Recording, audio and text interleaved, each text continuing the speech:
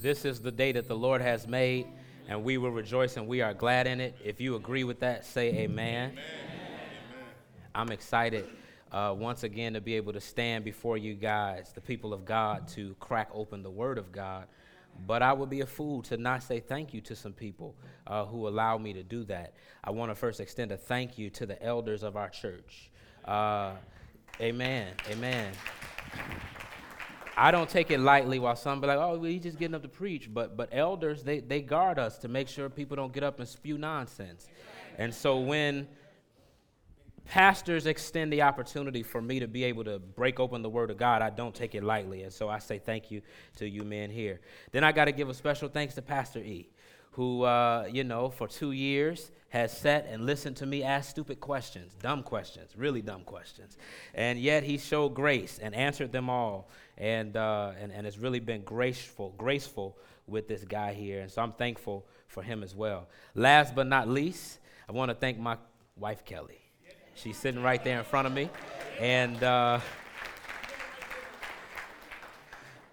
she's my better 3/4, not half, better 3/4, She be leading your boy to Jesus. No, I'm kidding. So I'm thankful for you, boo. It's exciting to be here with you. And before I begin, I wanted to just kind of give a snapshot of some things that the Lord has been doing with us. I just want to say your prayers, all of your prayers, have been felt. And we've sensed them, and we've seen God answer prayers. One in particular, I couldn't wait to have the opportunity to tell you guys again. But I remember about a month ago, I was able to sit down with 2 Muslim guys and share the gospel with them. And to be able to sit down and go over a meal and to get them to go into the scriptures. We walked through Genesis 1, 2, and 3. Now, for most of y'all, that's like, nighttime sleep for you. By the time you get to 7th day and God rested, you resting. And but it was interesting to see as we opened up the scriptures and talked through 1, 2, and 3, and for them to kind of interact with the text and their eyes just open and to see God really working on their hearts. That ain't none of my brilliance. That ain't none of any, none of that. It ain't got nothing to do with what I thought I had. But it's purely from the Lord, and it's purely to see Him answer prayers, and so I'm grateful for that opportunity, and just wanted to share that with you guys to even see how God is just opening the doors for people to hear the gospel. Now every conversation don't go that way. There are some that go terribly bad, and there are some where they be like, I ain't listening to a word you're saying, but it's grateful to see the Lord work. Amen. If you have your Bibles, I would like for you to open up to the book of 2 Corinthians. 2 Corinthians 5, and we can stand up. We're actually going to read from verses 11 and following, really down to 21.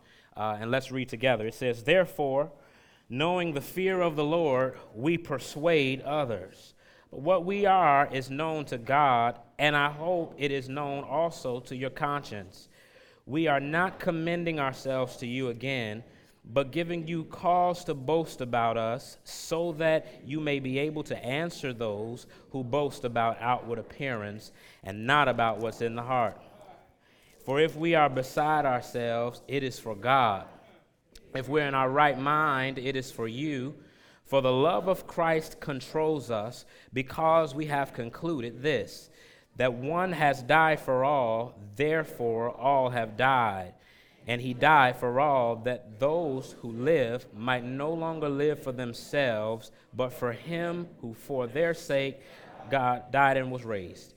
From now on, therefore, we regard no one according to the flesh. Even though we once regarded Christ according to the flesh, we regard him thus no longer. Therefore, if anyone is in Christ, he is a new creation. The old has passed away. Behold, the new has come. All this is from God, who through Christ reconciled us to himself and gave us the ministry of reconciliation. That is, in Christ, God was reconciling the world to himself, not counting their trespasses against them, and entrusting to us the message of reconciliation. Therefore, we are ambassadors for Christ, God making his appeal through us.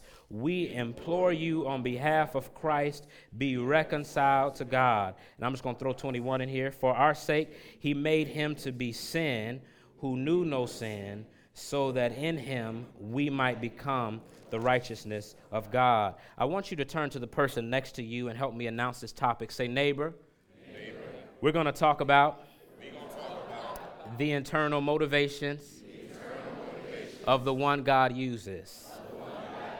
You may be seated. Let's go before the Lord. Father, we thank you so much for this opportunity, Lord, to share in your word today. Lord, to hear what it is that you're speaking to your people. And I pray, Lord, my heart's desire, my earnest prayer, Lord God, is that you receive glory. That at the end of the day, when seats are taken and cars have driven off, Lord, that you will smile, that you would say that your name was lifted up and attention was drawn to Christ. And Lord, I pray that you would give me clarity, that you would speak through me to your people, that we would apply what you're saying to us from your word to our lives and be obedient to what it is you're saying. And we pray, Lord God, that you would hide me behind the cross. Let me decrease that you might increase. And it's in your Son, Jesus' name, we pray. Amen. Amen. Our culture knows how to venerate people, doesn't it?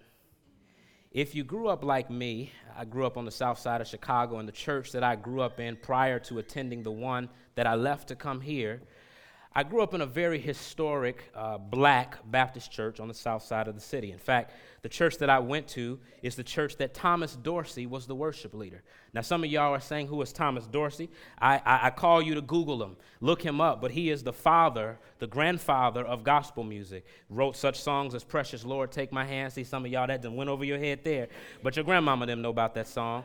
Precious Lord, Take My Hand. But while sitting in this church on any given Sunday, they ain't had no air conditioning because the building was old. And one thing that this church had, that many churches like this across America had, they had a system called paper fans. When you picked up these paper fans, you'd be hard-pressed to not find two things on the back of a paper fan. You would probably see advertisement for a funeral home. Everybody's going to die, so you're going to see them representing a funeral home where they can funeralize you and your mom and them after you have expired. But then you flip over to the front of it, you will see this person hands down all the time, more than you will see even Jesus. It is sad to say it, but you will see this man, none other than Dr. Martin Luther King Jr. In fact, if you're like my grandmother and them, if you went to their friends' houses, you'd see three people on the wall. Always three people. You would see Jesus. Now, you would see the white Jesus. You saw the black one with dreadlocks. You know, the one you get from the corner store or from the beauty supply house, that Jesus. You also saw another man by the name of John Fitzgerald Kennedy. Some of y'all know this. It's bringing back memories even now. And sure enough, you saw that third man, Dr. Martin Luther King Jr. Now, I was raised by my mother, and she was a proud black woman, and she wanted me to know my black history. That's an art I think is lost in our culture today, but my mother made sure I knew who Dr. King was. Remember growing up hearing about him and his death on April 4th, 1968, and hearing some of the great things that he's done. But if you leave it to secular humanism or people who just want to talk about the good things we can do, they'd make you think that what motivated Dr. Martin Luther King was Mahatma Gandhi.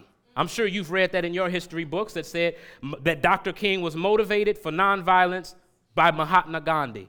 Wasn't until I was an adult that I picked up a book that he actually wrote called Strength to Love. And I remember reading this book and being blown away by the fact that he said, people ask me, why do I risk my life daily? Why do I see this big task in front of me and every day roll out the bed to pursue it? Why is it that I can stand up and call people to accountability even when the lives of my wives and children are threatened on a daily basis? Wish you heard him talk about the bomb threats that they gave to his house and how he was stabbed in the chest and how someone threw a rock at him. He says, what in the world will make me continue on loving people that show me no love? He says the inward motivation for me was the cross of Christ. I heard Jesus on the cross say, forgive them, Father, for they know not what they do. Martin Luther King would say that it was that motivated him. It was that kept him moving towards the goal that he ultimately died for.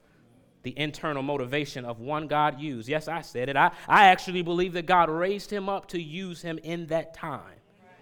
The inward motivation of the one God uses. Beloved, God desires to use you. Not necessarily like Dr. King, but God did not save you for nothing.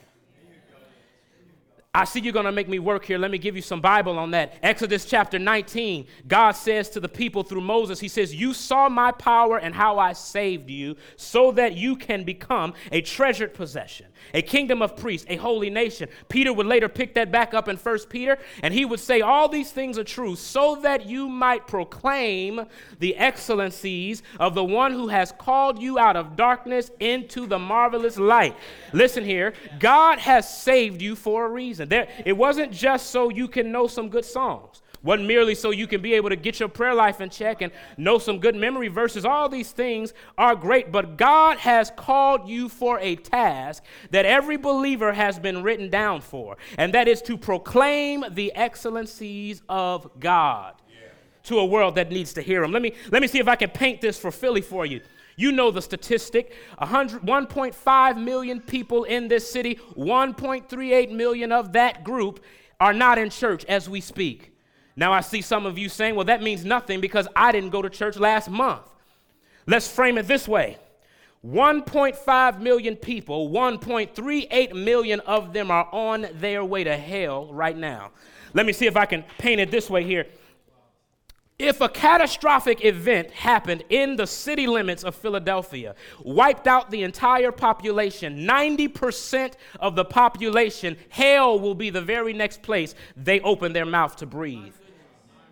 Take that picture there. That means the neighbor that you live next to, the one that you ride on the train next to on your way to work, the one that the coworker you can't stand, the boss that you don't like, some of your kids, your mother, your father.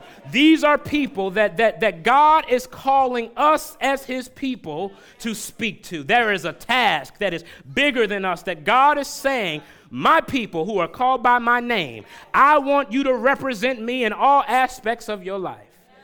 A sad thing to say when the average Christian has not shared their faith not one time in the last year. That's not an uncommon statistic for American or westernized Christians. But God has given us this task.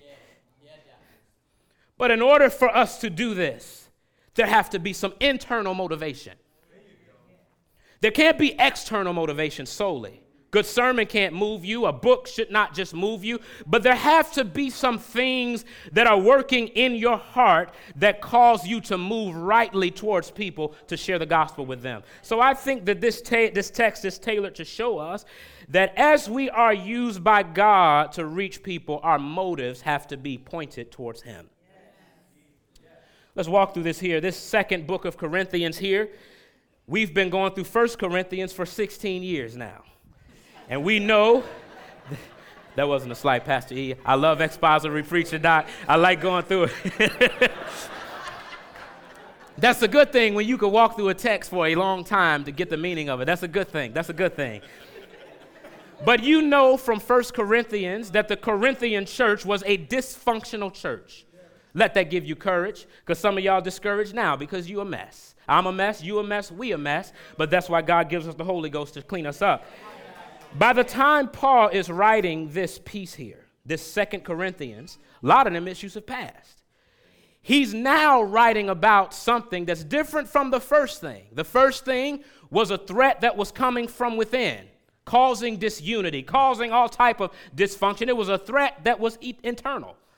But now he comes to speak about a threat that is external, that is coming from without. There were some dudes that started to show up and began to teach a different gospel. And I can hear the people saying, you're not right in your assessment of Jesus because Paul told us this. These super apostles, as Paul would later call them, would begin to say, well, Paul is wrong because he himself is not an apostle. So Paul begins to craft this letter to the church at Corinth, the church that he founded, to say, listen, I'm going to defend my apostolicship. I know that's a word I made up, but he says, I'm going to defend who I am in your eyes. That's a large majority of why this is written here. And so we come to the place where Paul now starts to talk about his motivations in dealing with them. And I think the first point that arises from this text, and that's this: accountability to Jesus Christ motivates. How do I get that? Amen. Paul says, therefore, knowing the fear of the Lord. Now, in order to understand what this knowing or the fear of the Lord is, you have to understand why therefore is there. Paul says, I understand the fear of the Lord in light of verse 9 and 10. 9 and 10 says, whether I'm at home or in my body, my aim is to please him. Why? For we must all appear before the judgment seat of Christ, so that each one may receive what is due for what he has done in the body, whether good or whether evil. Paul says, I have a right understanding of Jesus Christ. He's not just my homeboy. He's not just my friend, but he is the one that I am accountable to.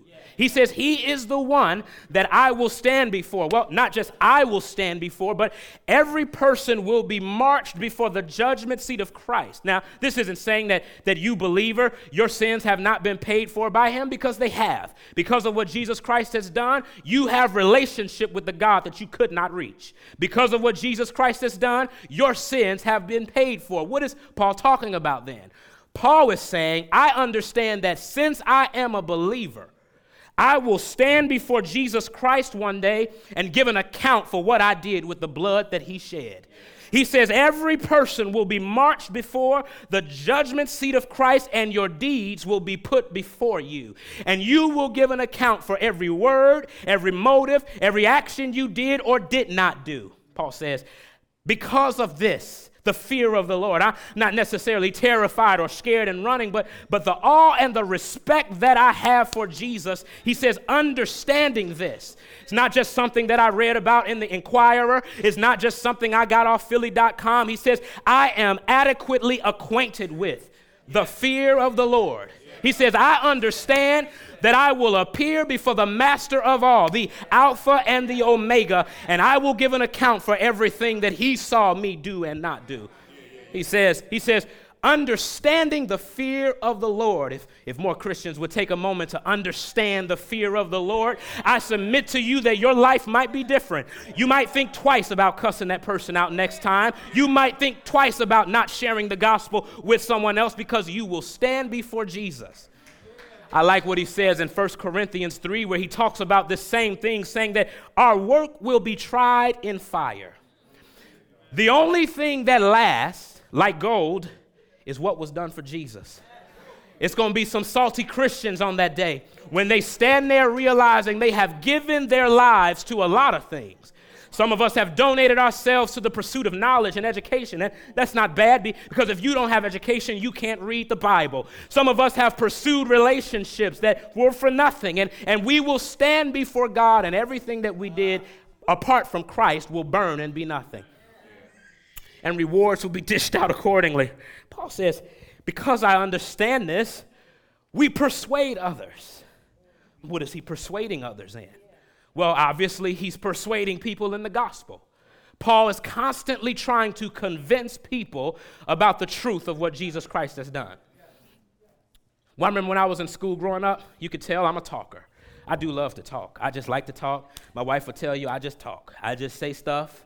Sometimes ain't got no reason to say nothing. I just be talking, just be all up on tangents, going around corners, just talking, and forgot why I even started the conversation. That's me. I'm a talker. But as a talker, I took speech class. And I remember in speech class, you had different types of speeches. One speech that you would give is a persuasive speech. The point of that speech is not just to articulate information and give you fact. The point of that information was so that it would grip you to say, hey, I want to be convinced in what you believe in. Paul says, I'm doing that to people. Now, some of y'all say, well, I ain't never took no speech class. You convince. You persuade people. Let somebody walk in here with a Cowboys jersey on and tell you how much the Eagles suck, and see won't your art of persuasion pick back up. Paul says, understanding the Lord. I ain't even trying to call nobody out. Understanding the Lord. I'm constantly trying to persuade people about the truthfulness of the gospel. That's a given. But then when you look even deeper into the context here, he persuades people about his character. That's what he's writing this about. He's defending his apostleship. He's persuading people about the truth of who he is. He says, we persuade men. He says, but what we are is known to God. In other words, he's saying, who I am. See, we as people don't have the ability. We have the ability to be very close-booked with people. We do. We have the ability to hide behind the picture that we want people to see of us. We have the ability to let people think that all in our life is good when it's not. We have the ability to let people think that we are the holiest and holy when we're not. Paul says, I'm an open book to God, basically. And it's not something that he just said, I'm going to open it on Monday, close it on Tuesday, open it on Sunday, and close it again on Wednesday. The idea of this here is that he's been open all along. He says, who I am is known to God. He's saying, Corinthians, my motives have always been pure towards you. 1 Corinthians talks about when I could have taken money from you and it was my due, I did not, because who I am is known to God. Then he says, I would have hoped, because he says, I hope that it would be on your conscience here. He says, I hope it's known to your conscience also. He's saying, I wrote that first letter for your maturity. And I would have thought by now your maturity would have allowed you to have discernment to understand that I am who I say I am. Paul is defending himself against people who say that he's false. He says, who I am has been known by God, and I pray that it's known to you. That speaks to proximity. See, if you want to be able to reach people, people got to know that you are who you are before God and that you're real with them. My mama used to say to me, real recognize real. People can understand when your motives are wrong. Let me just drive it down the street a bit. Some of y'all single people, y'all be talking to girls and trying to get them saved, not because you care about them, but because you want them to know Jesus Christ so you can make them in your image and they could be your spouse. Ladies, we're guilty of doing this. Well, y'all sometimes guilty of doing the same thing. Paul says, who I am is known to God. My motives have never been impure. Sometimes we want to share the gospel for impure motives. Sometimes we want people to know how many people I done won to the Lord. I won 75,000 people to the Lord last year. I convinced the atheist to come off his argument to trust the truthfulness of the gospel. He says, my motives had nothing to do with that, because who I was, my open bookness to God, God saw me and read me, and he can stand by and say that my motives were pure in dealing with you. Paul says, who I am, it's known to God. My prayer is that it's known to you. Then he says, we're not commending ourselves to you again. Paul is understanding contextually something about the church of Corinth. We don't write commendations. Let me explain what that means. The Corinthians were used to people like the sophists. These were philosophers that pretty much waxed eloquently. They would stand up and they wouldn't even be talking about nothing. They would be talking about nothing that's any benefit to you. But they would stand up, and their letter of commendation, their introduction to you, was talking about how great they were. So they would stand up and say, I am philosopher X, Y, and Z, and I'm smarter than you and your mama. I look better than you. My hair is laid better than yours. Listen to me. Paul says, we ain't writing no commendations to you. He says, but we're writing so that you can have reason to boast about us. People were making fun of Paul and saying that Paul was not who he was because he did not look like he should be an apostle. See, you got to see the Paul that I think the Bible portrays. We oftentimes think of the Apostle Paul, and we think of pictures that we see in museums. We see a dude who has a long beard that's gray. He's a stately-looking gentleman. His clothes are pressed. His hair looks a little nice. He ain't jacked up looking. But if we're going to be true to what we know happens to Paul, Paul would have more than likely walked like this because his legs would have been beat on so much. Paul would have been standing before people missing teeth. Paul would have sometimes showed up on the scene with blood on his clothes from being beaten the night before. Paul did not look like an apostle. And so some of these people were saying Paul's not an apostle because he suffers too badly. He says he doesn't look like an apostle because he has broken bones. He has scars, or he doesn't feel like he fits this apostleship. Paul says that this is actually one of the reasons why you can know that I'm real. Because my motives were never for you. They were for Jesus, to the point where I could take the beating for him. Paul's saying that these people were saying they were more Jewish than him. They were more spiritual. That's why chapter 12, he's going to talk about visions. He says, I want you to have reason to boast about me so that you can shut their mouths.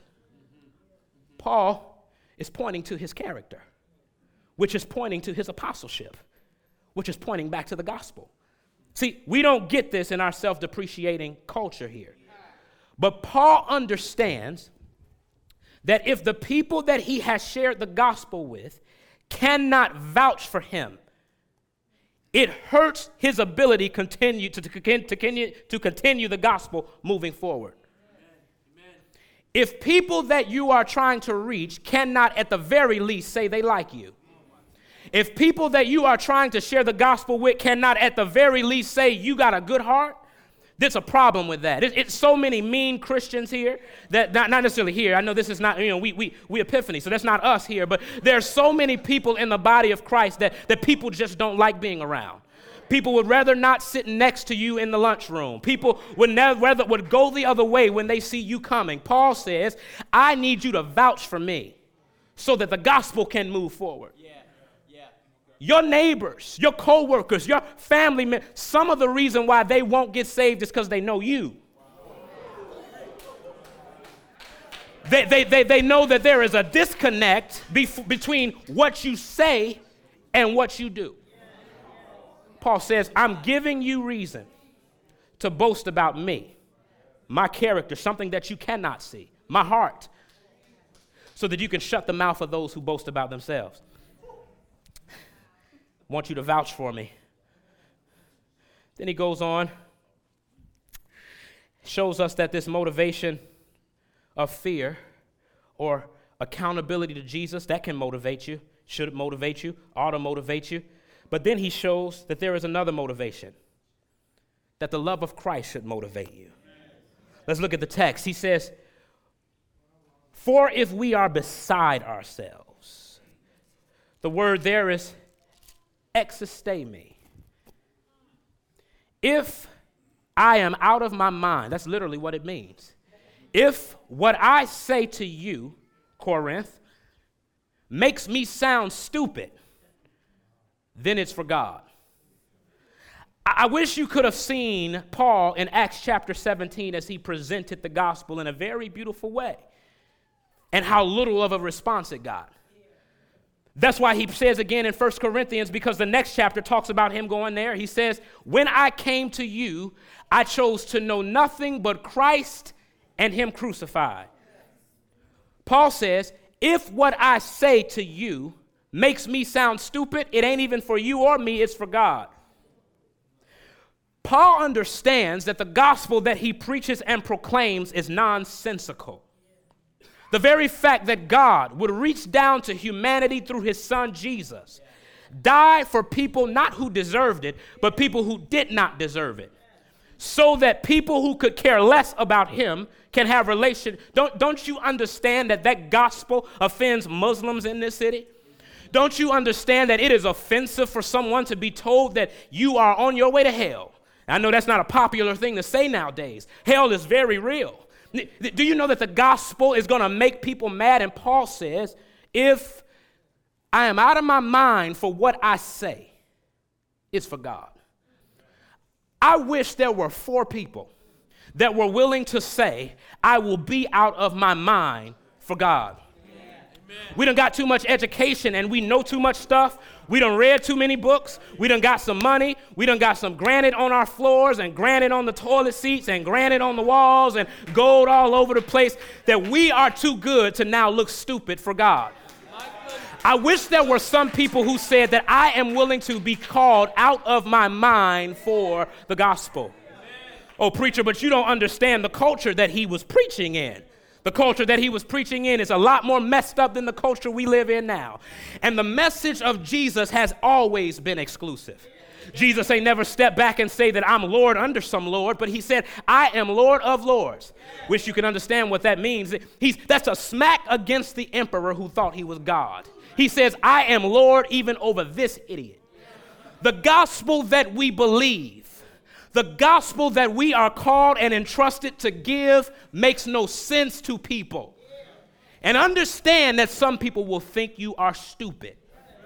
Paul says, if I'm out of my mind, it's not even for me.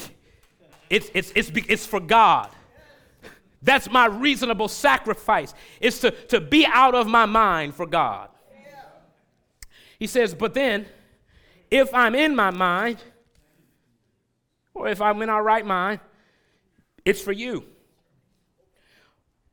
Paul is making a principle here. He's saying that whatever I say, it's either to God or it's to you. Whatever I do, it's to appease the vertical and to edify the horizontal. If I sound stupid, it's because I march to a different drummer, the one who watches me. But if I sound like I make sense to you, it's for you, which means that in this equation of gospel presentation, our motivations don't even come to the forefront. It means that we're marching really for two things. We're marching for God, and we're marching for people. We're marching because God tells us to, and because Christ has died for us, and we're marching because people are in a damned state. We're marching because God wants the gospel proclaimed, and he gets honor in that. Listen, some of y'all think God won't show up when his word is preached. Stand up and proclaim the word of Jesus and watch God not show up. We proclaim for him, but we tell it for you. Paul says, why is this the case? He says, for the love of Christ controls us. This idea of control is an interesting one, because it points to an inner and an outer control. It points to constraint. In other words, it keeps you here, holds you together. But then it points to restraint. It sets limits and boundaries and parameters. He says, the love of Christ holds me together and keeps me in line. But this love of Christ is not a love that I pour out to him. It's not love that's directed towards him, but it's love that he shows us. He says, I do this for God and for people because the love of Christ is my motivation. How does he explain the love of Christ? He says, we have concluded this, that one has died for all, therefore all have died. Now, I know some of y'all saying, well, that points to universalism, and it doesn't, because he says, and he died for all, that those who might live may no longer live for themselves, but for the one who died for their sake and was raised. Paul says, this example of God sending his son Jesus to die for us meant that the life I live is in gratitude to him. Wish you knew the story of Eddie Rickenbacker. Just drive down 95 on your way to Florida to Key Biscayne. Some of you been there before. And you, until a few years ago, would have seen a man who stood out there feeding seagulls with shrimp. People would look at this man and say, this man is weird, he must be crazy, he must be out of his mind, because without fail, every Friday, he found himself in the same place feeding seagulls. Turns out that Brother Eddie here was a hero in World War I. And that one day while flying a plane across the Pacific, it crashed. Hear the story of Eddie. Eddie says that him and 7 other crewmen in the water were able to crawl into a life raft. They sat there on that raft for several days, not eating or drinking anything. And he looks over and says, this is about to be it. God, if you're out there, help me. He says that as he's sitting there, he feels something on his cap as the sun is beating down on his neck. And every ounce of energy is leaving him with every wave that throws the raft. He reaches up and grabs this seagull. He takes this seagull and he plucks the feathers from the seagull, and him and his crew are now able to eat a meal and able to use the entrails of the seagull to be able to fish. You later find out that they survived using that method for 24 days. So now if you go stand on the side, on the pier of Key Biscayne, every Friday you see this man out here feeding the seagulls. One day someone walked up closely to him, and they can see him fish feeding these seagulls. And as he's throwing out shrimp to the seagulls, about every third shrimp you would hear him say, "Thank you. Thank you." Someone says to him, "Eddie, why are you saying thank you while feeding the seagulls?" He says, "Because when something dies for you, you say thank you with a heart of gratitude." Paul says, I understand that someone has died for me. I understand that Jesus, the innocent one, has gone to the cross on my behalf. I should have been hanging on that cross, but rather Jesus took my burden on my behalf. And as he hung on that cross, God poured out his holy wrath on him. And because he died and was raised, I live a life of gratitude. Paul says, while the fear of the Lord motivates you, the love of Christ pushes you to your knees. Not enough to serve out of fear and fear that there is going to be a punishment, but the love that he has lavished on you ought to be the thing that motivates you to move out to people.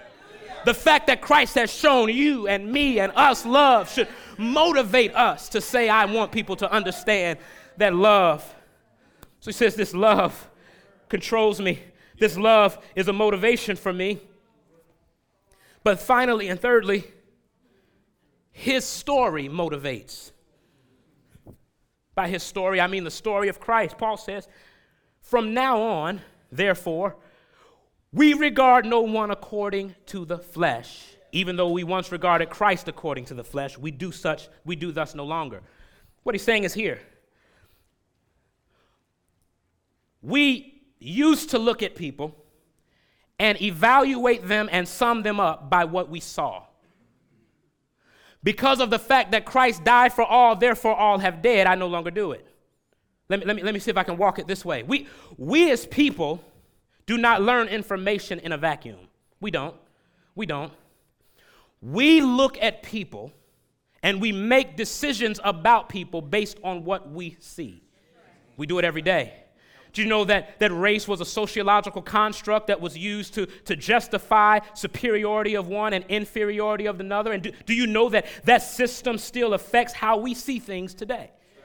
Let me show you how. When a person speaks Ebonics, then he is ignorant to some people. When a person speaks proper, then he is somebody. When a man has on a suit, then he means something more than the one who doesn't. When a person's skin is lighter, then we say this about him. But when a person's skin is darker, we say that about him. Right. We evaluate and sum people up by what we see. Doesn't mean that these categories don't exist. Paul says, because I understand that Christ dying meant all was dead, I only see two categories. He says, I only see living and I see walking dead. I know you watch the show. Don't act like you're too saved to get with me here. Look at that show there. You see a few people that are living. They're hiding, they're running, they have life. But then you see some other people that walk around like they're living. You see these people and they're putrefied and stink. You see these people and they're causing harm to other people. You see these people and they smell terribly. Paul says, I only see living and I see walking dead. Let me drive and park right in front of 17th and Diamond here. This means for your family members that are not saved, they are walking dead. This means you cannot be mad when they are doing what the walking dead does, which is stink like decay. When your mama does not know Jesus Christ, she is walking dead. When your employer does not know Jesus Christ, he is walking dead. If you don't know Jesus Christ, you are walking dead. Paul says, because Christ has died, everyone is dead. And I only see two categories here, living and dead. This means that a white person can proclaim the gospel to a black person. Why? Because there are two categories. There's living and there's dead. This means that a black person can proclaim the gospel to a white person. I don't care about the cultural, sociological things because there is living and there is dead, and there is a gospel to revive the living dead. The gospel functions as an equalizer. It says that everybody is equal, not just because of some inherent value, but all of us are in need of grace. Paul says we don't regard anybody by what we see anymore. We regard by what we know. They're either living or they're dead. And that's your family. That's your kids. That's your mom and them. That's people who you admire, living dead. Paul says we used to regard Jesus as just a human, but we don't do that no more because we know what he really is. Yeah. So he says, therefore, if anyone is in Christ, he is a new creation. The old has passed away. Behold, the new has come. Because we have died, because we are in Christ, in meaning in association with, in relationship to. Any man who is in a relationship with Jesus Christ, the old you is dead, which means that the guilt that you feel, you don't need to feel because it's dead. It means that you're in Christ and there is a new you that stands before God that is cloaked in the blood of Christ. Paul says, any man who's a new creation, old has passed away, all things have become new. Then he points to the God part of the story. He says, all that I'm saying to you, all this is from God. It's not something that I made up. It's not something that I Wikipedia'd and wrote a paper about. You know, some of y'all done got Fs because you done Wikipedia'd something and wrote a paper about it. Paul says, all this is from God, whom through Christ. I love this here because he's saying that he's not doing the reconciling in any other way. It ain't about what you thought you brought to the table. It ain't about your perceived goodness in your heart. He says he's reconciling the world to himself through one means, Jesus Christ. He says, whom through Christ reconciled us to himself. We're going to jump down to 19 and come back to that part of 18. He says, that is Christ, in Christ, God was reconciling the world to himself. So he says, God has reconciled us and he's reconciling the world. We've reached a theologically rich term here. And it's a term, to be quite honest, I struggle with at times because we as humans misuse it. Reconciliation does not mean bringing two opposite or opposing sides together. That's not what it means. Because I'm from Chicago. Chicago was the land of gangs, much like LA. If you brought one gang together and brought the other gang together and something did not happen, you had a room full of dead gangbangers. Paul says, reconciliation, which this term literally means to bring together two opposing sides by removing the hostility between the two. Paul says, it is through Christ that God reconciled us. Let's talk about this mean. God has beef with us. Yes, he does. Why? It's not just because he's jealous of you or he wants what you got, but it's because everything about us and you, me and you, everything about us goes against what he wants. Everything. Something in us, God can say go up, and because we knew he said go up, we're going to go down. There's beef that exists between humanity and God.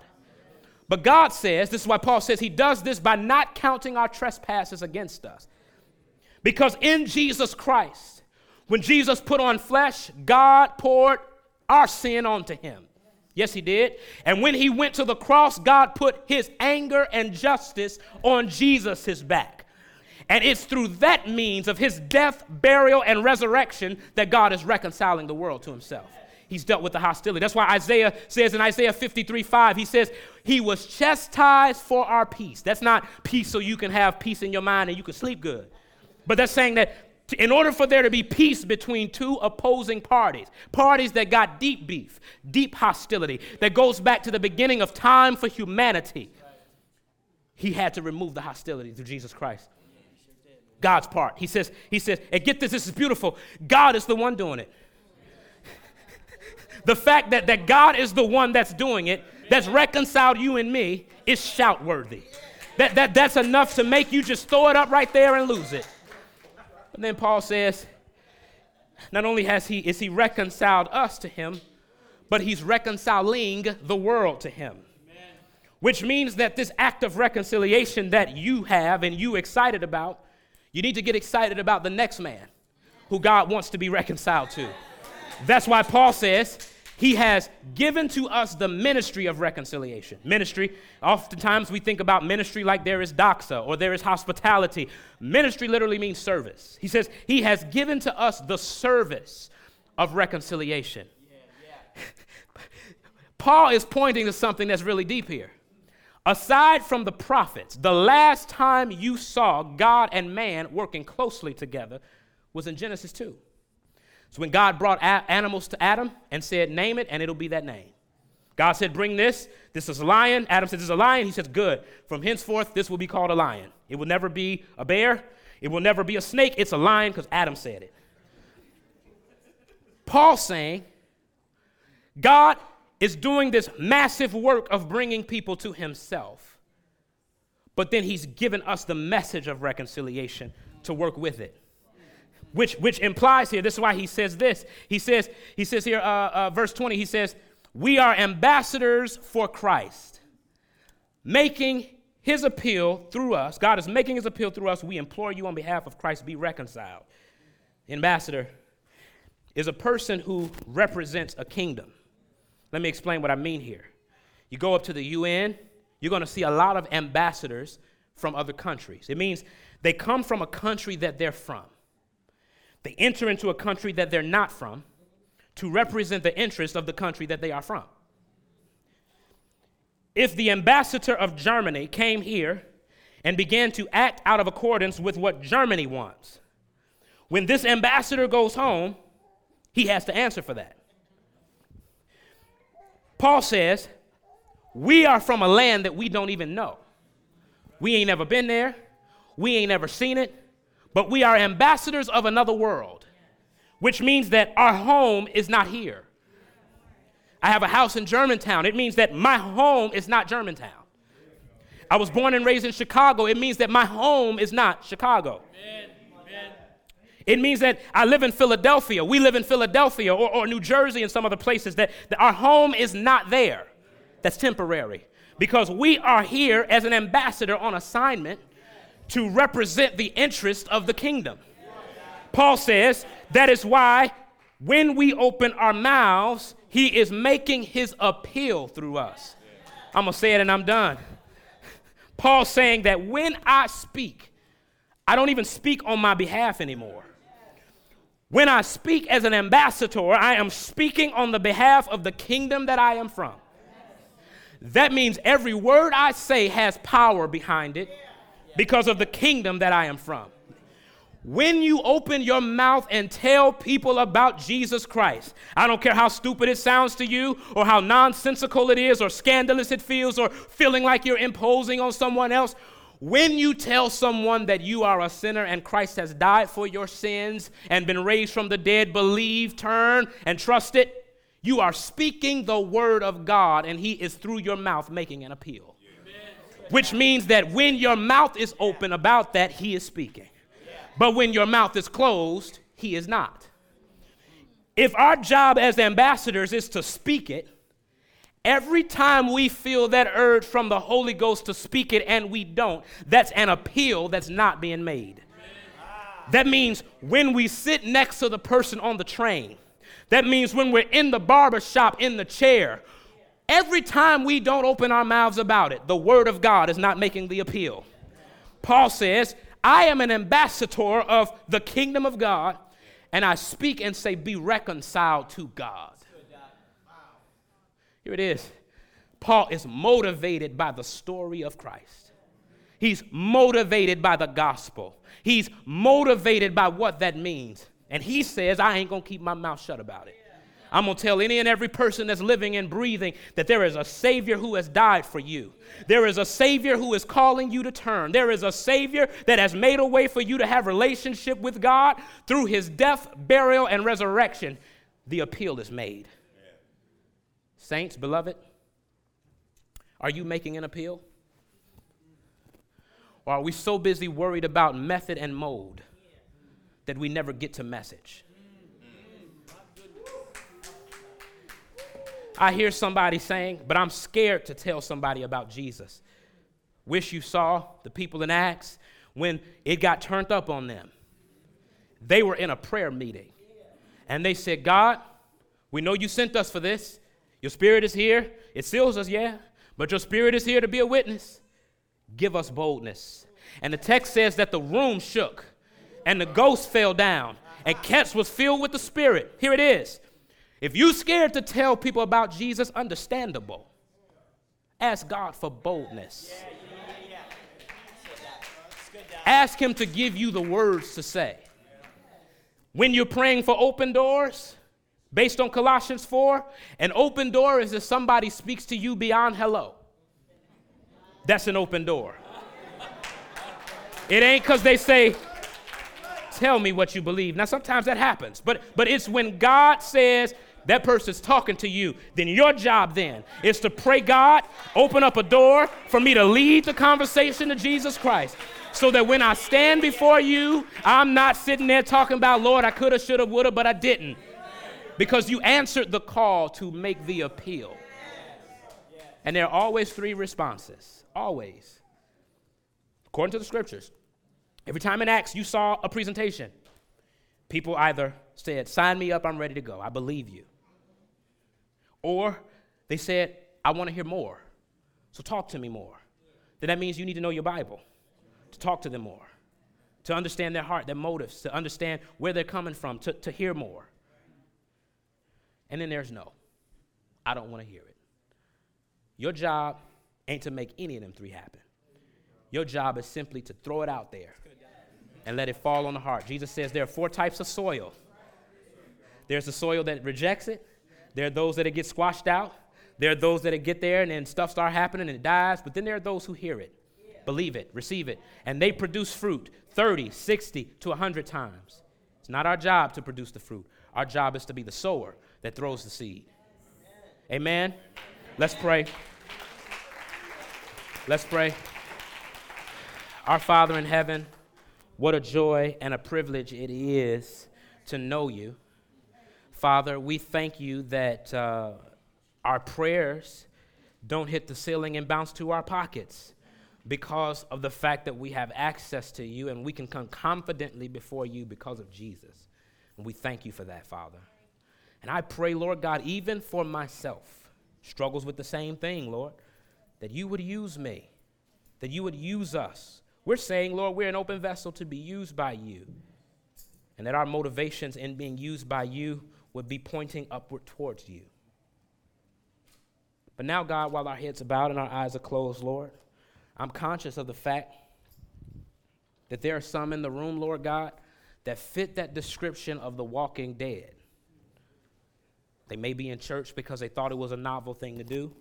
Maybe someone drug them. Maybe they heard the noise. But they've never placed their faith in you.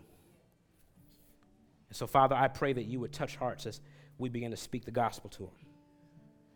If you're sitting here today and you know that I was talking to you in the sense that you know you are the one that is the walking dead. You've never placed your faith in Christ Jesus. Let me tell you something. God loved you so much that he sent Jesus Christ to die in your place, a death that was for you and me. He sent Jesus Christ to die for us.